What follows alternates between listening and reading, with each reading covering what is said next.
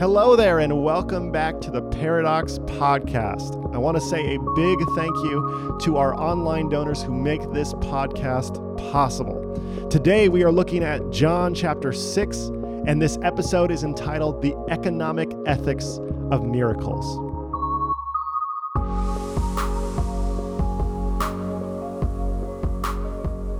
We are currently studying the Gospel of John. And in the month of February, we are going to be connecting the stories that are in the book of John to stories that are found within Black history. Now, during Black History Month, we first and foremost celebrate Black achievement and culture during the month of February. Not only that, but Black history is American history. And when you look at American history closely and begin to speak of Black history, we must recognize that white supremacy is intertwined within the story of American history. You cannot tell the story of American history without running into white supremacy and speaking of the evils of this horrific sin. Now, I have to say to my white brothers and sisters that this can be hard to talk about and hard to hear. I have to tell you that I know what this feeling is like, because for the majority of my life, I resented Black History Month because I felt like a villain. So what I wish someone would have told me is that the reason that white Americans study Black History Month is to help us move from denying racism to lamenting racism. And when we talk about lamenting racism, we're talking about grieving racism. We're talking about feeling the societal effects of racism. We're talking about the injustice of racism and being willing to call it out and change who we are personally and who we are nationally. So if you feel defensive at any point during this month, may I encourage you to recognize that sensation within you and move from denying racism to lamenting racism. And when I moved from denying racism to lamenting racism, I found that if we can recognize racism in our history, then we will be much better at recognizing racism in the present. So we study Black history to celebrate Black achievement and culture and to recognize where racism still exists in our present reality today. So with that in mind, I'd like to tell you about what I was taught about Black history when I was in school. When I was in the 8th grade, I have this vivid memory of seeing a black and white photograph of Martin Luther King Jr. standing on the steps of the Lincoln Memorial and delivering his "I Have a Dream" speech. The history textbook told me that there were these unjust Jim Crow laws that encouraged segregation, and Martin Luther King Jr. marched on Washington to bring an end to Jim Crow in 1963. Then in 1964, Congress passed the Civil Rights Act, and while it didn't explicitly say this, the history textbook implied that that was the end of racism. The history textbook went on to tell us that we celebrate Martin Luther King Jr. Day every year in America to celebrate the progress and the equality of all in America. Which brings us to Martin Luther King Jr. Day in America in 2020. Just this past month, the FBI tweeted out on MLK Day these words: "Today, the FBI honors the life and work of the Reverend Dr. Martin Luther King Jr." A quote from Dr. King is etched in stone at the FBI Academy's Reflection Garden in Quantico as a reminder to all students and FBI employees. And this quote is from Martin Luther King when he says, "The time is always right to do what is right." Now, just a few years ago, I would have seen the FBI tweet these words out and thought to myself, this is great. The FBI recognizes that Martin Luther King Jr. is a great man and that it is working to end the discrimination that happens in America today. But after I read the works of Martin Luther King Jr., and heard the stories and saw films and became more familiar of what the truth was between the relationship of the FBI and Martin Luther King Jr., I have come to the conclusion, and I think that you will agree, that this tweet is one of the most ridiculous things the internet has ever produced. Now, I don't say those words lightly. I mean, the internet's produced a lot of ridiculous things. Just this past week, I saw somebody who posted a video to YouTube, which was a cover of the song Billie Jean using only doorstops as the instruments. This tweet, though, is more ridiculous than that, because the FBI spied on Martin Luther King Jr. for years. Yes, spied on its own American citizen. This was all at the request of the director of the FBI, a man named J. Edgar Hoover, who did not like Martin Luther King Jr. Now, he started to spy on MLK specifically because he was worried that he was a threat to national security. He looked at Martin Luther King Jr.'s associates and said, some of those are communists. We need to spy on Martin Luther King and his associates in order to see if we can protect democracy. And while this is, to say the least, morally questionable behavior on the part of the FBI, it becomes downright immoral the minute we recognize that every time MLK had some public recognition of success, the FBI ramped up its spying efforts against Martin Luther King. For instance, shortly after MLK gave his speech, I Have a Dream, the FBI stopped focusing so much on his associates as a threat to national security and focused almost exclusively on Martin Luther King Jr. himself. They, shortly after that speech, ramped up their spying efforts on Martin Luther King and his personal life. The very next year, in 1964, Martin Luther King Jr. was awarded the Nobel Peace Prize. And in what can only be described as a fit of jealousy, J. Edgar Hoover, on November 18, 1964, went before a press conference and told the world and America that Martin Luther King Jr. is, quotes, the most notorious liar in the country. A few days later, Martin Luther King Jr. received an anonymous letter threatening him and telling him that unless he committed suicide, this anonymous author would release tapes to the public telling the world of Martin Luther King Jr.'s adulterous affairs. Martin Luther King Jr. read this blackmailing letter and immediately said to his colleagues, "The FBI sent this to me." While this seems like a crazy conspiracy theory, it was proved shortly after his death that a deputy who reported directly to J. Edgar Hoover did in fact compose this letter, blackmailing Martin Luther King Jr. with the surveillance that the country had collected in an effort of, quotes, national security. So when the FBI tweets out that the time is always right to do what is right and that they are honoring Martin Luther King Jr., everybody's reaction should be, this is ridiculous. But that's not our reaction, because we weren't taught any of this in school, were we? We were told that it would be too controversial. So because of this lack of education, the FBI tweets out that they've always loved Martin Luther King Jr., and the majority of Americans respond by saying, oh, the FBI is a real moral organization. In fact, the overwhelming majority of people I know who quote Martin Luther King Jr. rarely have any understanding, if any at all, of who he actually was.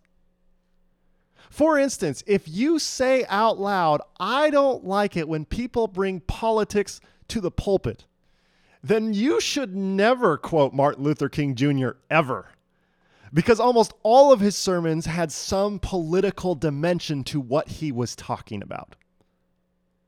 But I wasn't taught in school that he preached about politics from the pulpit. Not only that, but I know several people who think it's great that our country celebrates Martin Luther King Jr. Day every year. This, in their minds, is a recognition of the entire country, saying Martin Luther King Jr. has, in fact, made our country better. But very few people of those understand that in Mississippi and in Alabama, they don't celebrate Martin Luther King Jr. Day there. Instead, they both celebrate Robert E. Lee and Martin Luther King Jr. on the same day. But I was never taught any of that in school. Not only that, but while people celebrate the Civil Rights Act of 1964, very few Americans recognize that Selma and the racially motivated police brutality that occurred there is what led to the Civil Rights Act being passed. More so than Martin Luther King Jr.'s I Have a Dream speech. This racially motivated police brutality is part of our history. And I think that Americans have such a hard time believing that racially motivated police brutality exists today because we don't study it in our schools and accept it as part of our history. And even when we teach our kids and ourselves about Martin Luther King Jr.'s I Have a Dream speech, the overwhelming majority of pictures I see from that day are in black and white, even though color photography definitely existed. And I think history textbook editors choose black and white photographs to project this idea that this happened a long time ago, when in reality, Martin Luther King Jr. was assassinated only 15 years before I was born.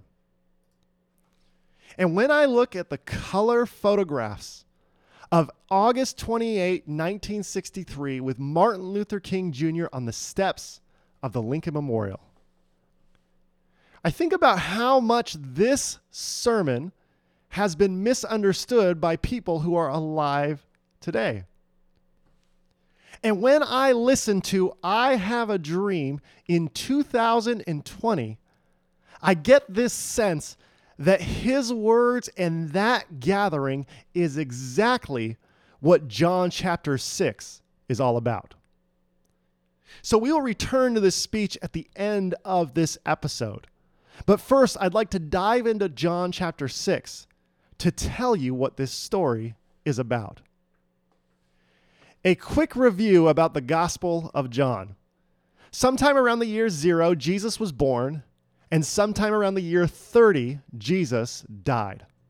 Now, some say he rose from the dead. And one of those who said that he rose from the dead was a man named Mark. Sometime around the year 70 to 75, Mark sat down to write a biography of Jesus, which would eventually become Mark's Gospel. Now, this is the earliest account of the life of Jesus that we have with us today. 10 to 20 years after Mark wrote his gospel, Matthew and Luke sat down independently of each other, but both with Mark's gospel, and wrote their own biographies of the life of Jesus. These biographies became the Gospel of Matthew and the Gospel of Luke. 10 to 20 years after Matthew and Luke wrote their gospel, John sat down to write his gospel. And when he looks at all that had happened since the life, death, and resurrection of Jesus, he looked at the accounts that were out there about Jesus and thought to himself, you know what this story needs? It needs some poetry. For that reason, the Gospel of John is more concerned with allegories and metaphors than historical accuracy. That is why during this series, we are leaning more into the symbolism of the stories rather than the nitty-gritty details. Personally, I have found the Gospel of John to be much more meaningful and significant in my own life when I trust it or see it as an allegory or metaphor rather than historically accurate. Now, when I read the other three Gospels, I treat them very differently, but this has brought the Gospel of John to life for me. Now, before we jump into the story in John chapter 6, one other thing that you need to know is that Jesus lived in first century Palestine as an oppressed member of the Roman Empire. Jesus was a poor peasant from Nazareth, which was a poor town.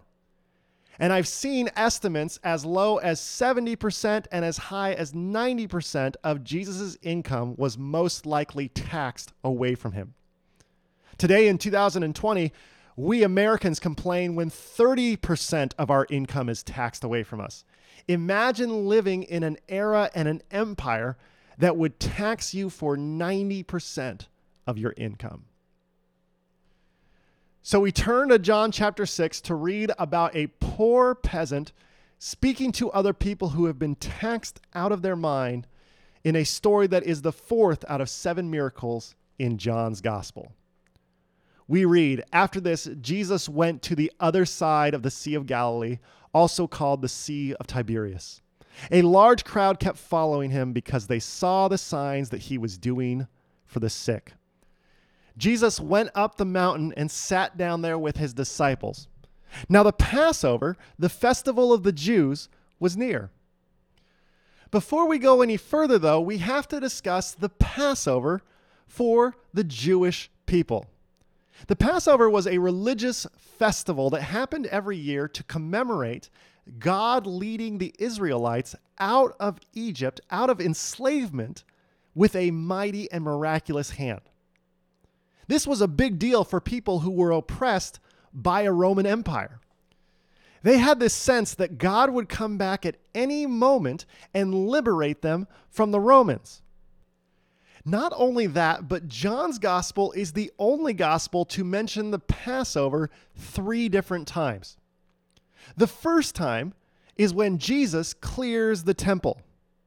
And it's almost like John is telling the reader, look, Jesus came to this earth to liberate you from the oppression of organized religion. The second time is this story, which we'll talk about more in a moment. And the third time is at the end of John's gospel when Jesus is crucified and then, according to John, risen from the dead during the Passover celebration. It's almost like John wants you to see that the life of Jesus will provide you liberation from death. So here we are at the second time that John mentions the Passover.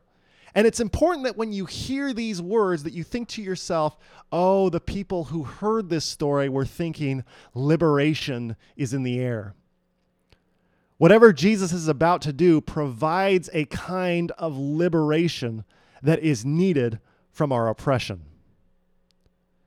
We then return to the story in verse 5. When Jesus looked up and saw a large crowd coming towards him, Jesus said to Philip, "Where are we to buy bread for these people to eat?" Verse 6, Jesus said this to test Philip, for Jesus himself knew what he was going to do. Philip answered Jesus, 6 months' wages would not buy enough bread for each of them to get a little. As we read this today, it's almost like Philip is saying, Jesus, feeding everyone here is a nice thought, but who's going to pay for it? Like, give me your ideals, Jesus, that's fine, but let's talk about logistics.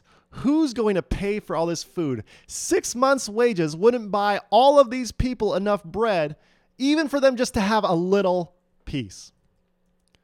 In verse 8, we read about another disciple, Andrew, who then answers Jesus' question. Andrew, Simon Peter's brother, said to Jesus, "There is a boy here who has 5 barley loaves and 2 fish. But what are they, Jesus, among so many people?" It's almost like Andrew is telling us today, we have some food, but it's not nearly enough food. So Jesus asks his disciples, where can we get something to eat for all of these people? Philip says we can't pay for that. And Andrew says there's not enough food for people to eat. In verse 10, Jesus responds to this. Make the people sit down. Now there was a great deal of grass in the place. So they sat down, about 5,000 in all. Now it's important for us to remember that most people living during this era would only count the men. So while the number is 5,000 in verse 10, it more likely is 10,000 people total. Verse 11, we read, Then Jesus took the loaves, and when he had given thanks, he distributed them to those who were seated. So also the fish, as much as they wanted. When they were satisfied, Jesus told his disciples, Gather up the fragments left over, so that nothing may be lost. So the disciples gathered them up, and from the fragments of the 5 barley loaves left by those who had eaten, they filled 12 baskets. In response to this story, most Christians I know say something like, "I've definitely heard this story before."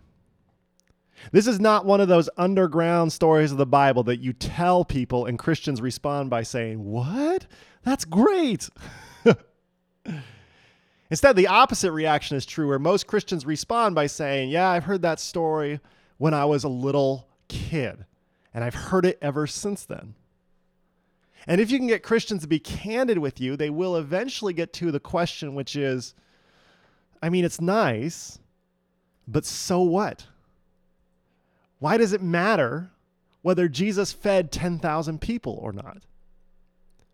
Now, the church responds to this question of so what by saying, well, you need to believe it, because these miracles and these signs are meant to establish the authority of Jesus and show that he is not just another ordinary man. In fact, his ability to perform these miracles to bend the laws of physics asserts his supremacy above humanity. And so you either believe that this story happened or you didn't.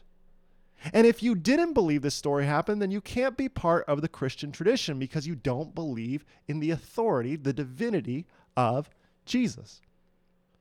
So the church takes this story and turns it back towards its congregations and asks, do you believe that Jesus manipulated the laws of physics to multiply bread and fish in an effort to establish his heavenly authority? Now, I personally believe that if John heard us asking this question after him telling us this story, he would respond by saying, ugh. I think that that's true because when you look at the thesis of John's gospel, it is one of the most beautiful thesis statements of any of the books of the Bible. It's found in verse 14 of chapter 1 when he's trying to describe what it means for Jesus Christ to be born. He says these words, "And the Word became flesh and lived among us." This is a gospel of transformation, where you take the rules of religion, the scripture of religion, the ideas and gatherings of religion, and you place it into a body, and it becomes something more than the sum of its parts. In other words, this gospel is a story of transformation into something better. The Gospel of John, at its core, is an invitation to transformation for its readers. So anytime you read one of these stories that you may have heard before, a question that's good to ask is, what is John's invitation to change for me in this story? And I think that once we ask that question about Jesus feeding this mass of people, we can find a life-changing transformation at the core of this story. So let's go back to this story and ask, what actually happened here? Jesus sees a throng of people. He turns to his disciples and says, we should feed all these people. Where can we get food to feed all these people? Philip responds by saying, we don't have enough money to help these people. Andrew says, we have some food for us, but not enough food for them. Jesus listens to both of their answers and decides to ignore them. And it's here that most Christians say that Jesus then took the bread and the fish and multiplied it and gave everyone a copious amount of food. But is that actually what happens here? Because when we read the text very carefully, we realize that John never mentions that Jesus multiplied any food. Read with me John chapter 6, verse 11. Then Jesus took the loaves, and when he had given thanks, he distributed them to those who were seated. So also the fish, as much as they wanted. When they were satisfied, he told his disciples, gather up the fragments left over so that nothing may be lost. So they gathered them up And from the fragments of the 5 barley loaves left by those who had eaten, they filled 12 baskets. John never mentions that Jesus multiplied the food. Not only that, but when you look closely at verse 13, John says at the end there are still only fragments from the 5 barley loaves, and these fragments somehow filled 12 baskets. Now, I have heard a couple ideas of how Jesus fed so many as much as they wanted without multiplying the bread and the fish. One idea is that Jesus began to share what little he had, and others were so moved by his act of generosity that they began to share what they had, and that's where the surplus of food showed up. Now, most Christians I know would hear me say something like this and then say, wait. Did Jesus literally multiply fish and bread to feed 10,000 people, Craig? Yes or no? I need to know where you stand. To which I would say, who cares? Who cares? Because I don't think that's the greatest miracle that happens in this story. Here you have Philip telling Jesus, we don't have enough money to help others. Andrew tells Jesus, we don't have enough food for them. And Jesus hears both of these objections and says, actually, we have enough. This story is about 10,000 people who are certain that there is not enough, all of a sudden becoming aware that there is plenty for everyone. My brothers and sisters, this is a miracle. Now, if you don't feel like this is a miracle, imagine what would happen tomorrow if all of our government leaders came out in a press conference and said, guys, we are the richest country on earth. We all of a sudden have realized that there is enough resources to take care of everyone here in America. You would look at me and you say, this is a miracle. Because when people move from the certainty that there is not enough to becoming aware that there is plenty for everyone, that's the miraculous nature of the story of John chapter 6. In this story, Jesus invites all of us to move from the perspective of scarcity to the joy of abundance. Now, when I say the word abundance, all sorts of things go off in our heads, so I need to define what abundance is. Abundance is often tied to generosity. And there's this myth out there that you have to be rich in order to be generous. If you believe in this myth, I would ask you the question, who is the most generous person in this story in John chapter 6? The answer for me is found in verse 9 when Andrew points to a boy and says, there is a boy here who has 5 barley loaves and 2 fish. There is a boy. There's this idea out there that you have to be old to be generous. And yet the most generous person in a crowd of 10,000 is a young boy. Not only that, but he has 5 barley loaves and 2 fish.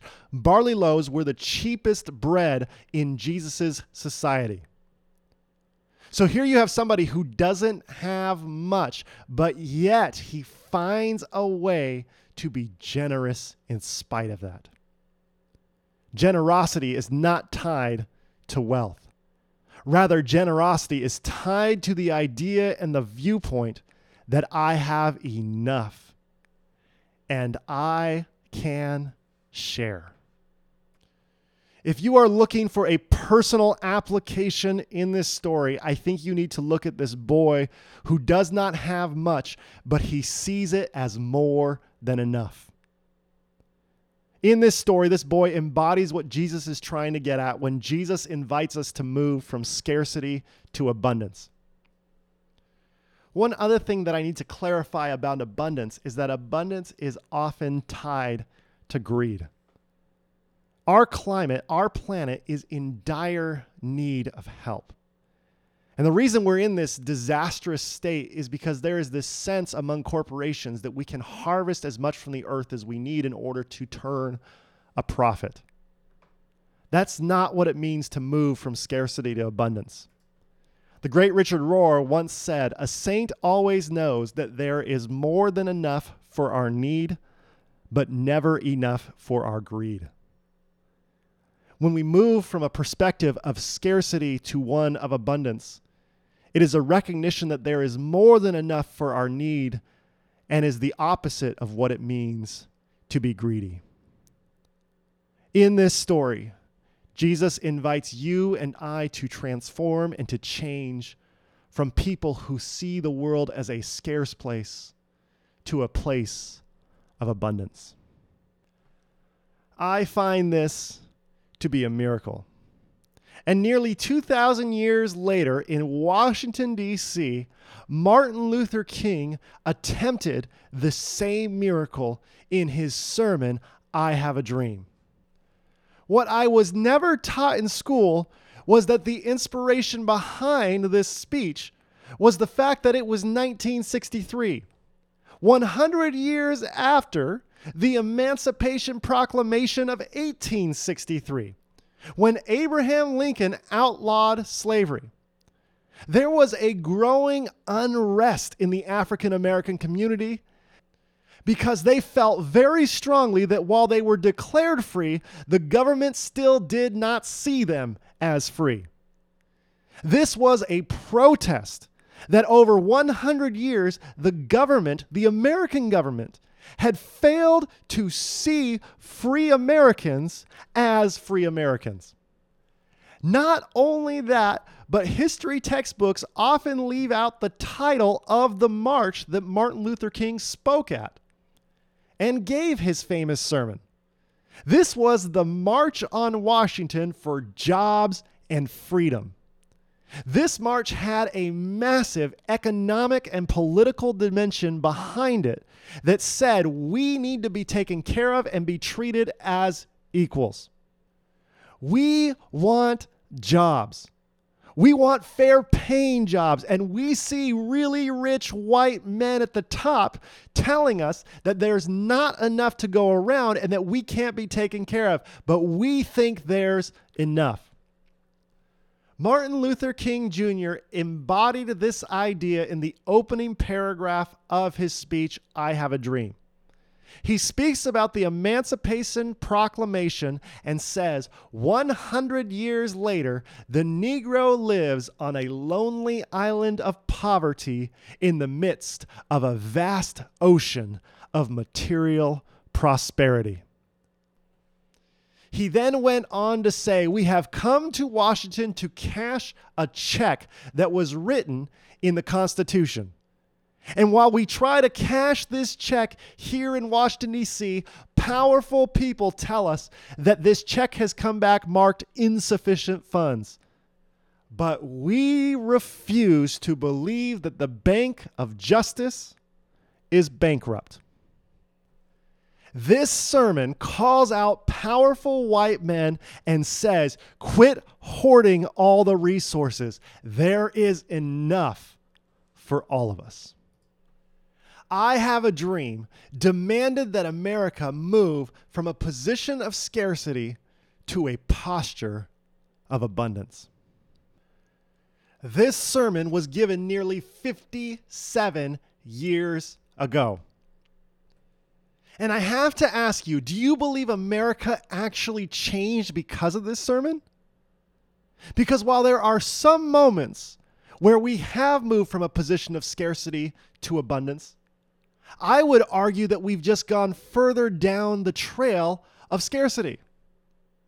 This happens anytime we discuss immigration reform.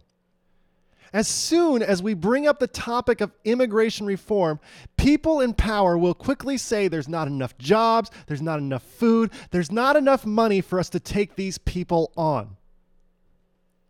And to me, they sound exactly like St. Philip and St. Andrew telling Jesus, we just don't have enough to help these people.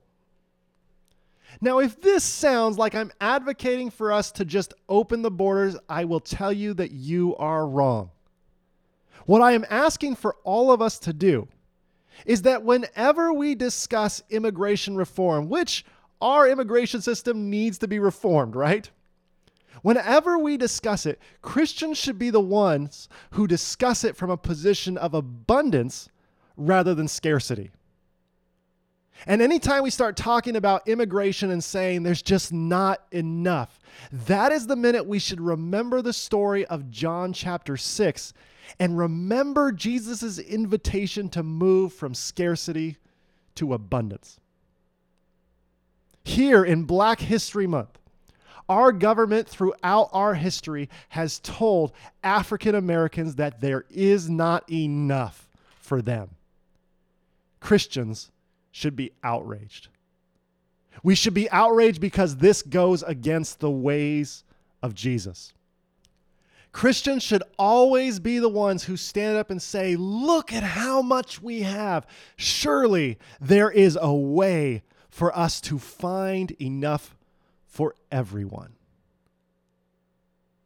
My brothers and sisters, while we have talked about some big political ideas and some horrific evils of racism, may we remember that this is ultimately a personal invitation from Jesus. And may we follow Jesus and trust that there is more than enough. May we follow Jesus and see the abundance of our reality. And may we see that all of this existence is rooted in grace. May we see and embrace Jesus Christ in all.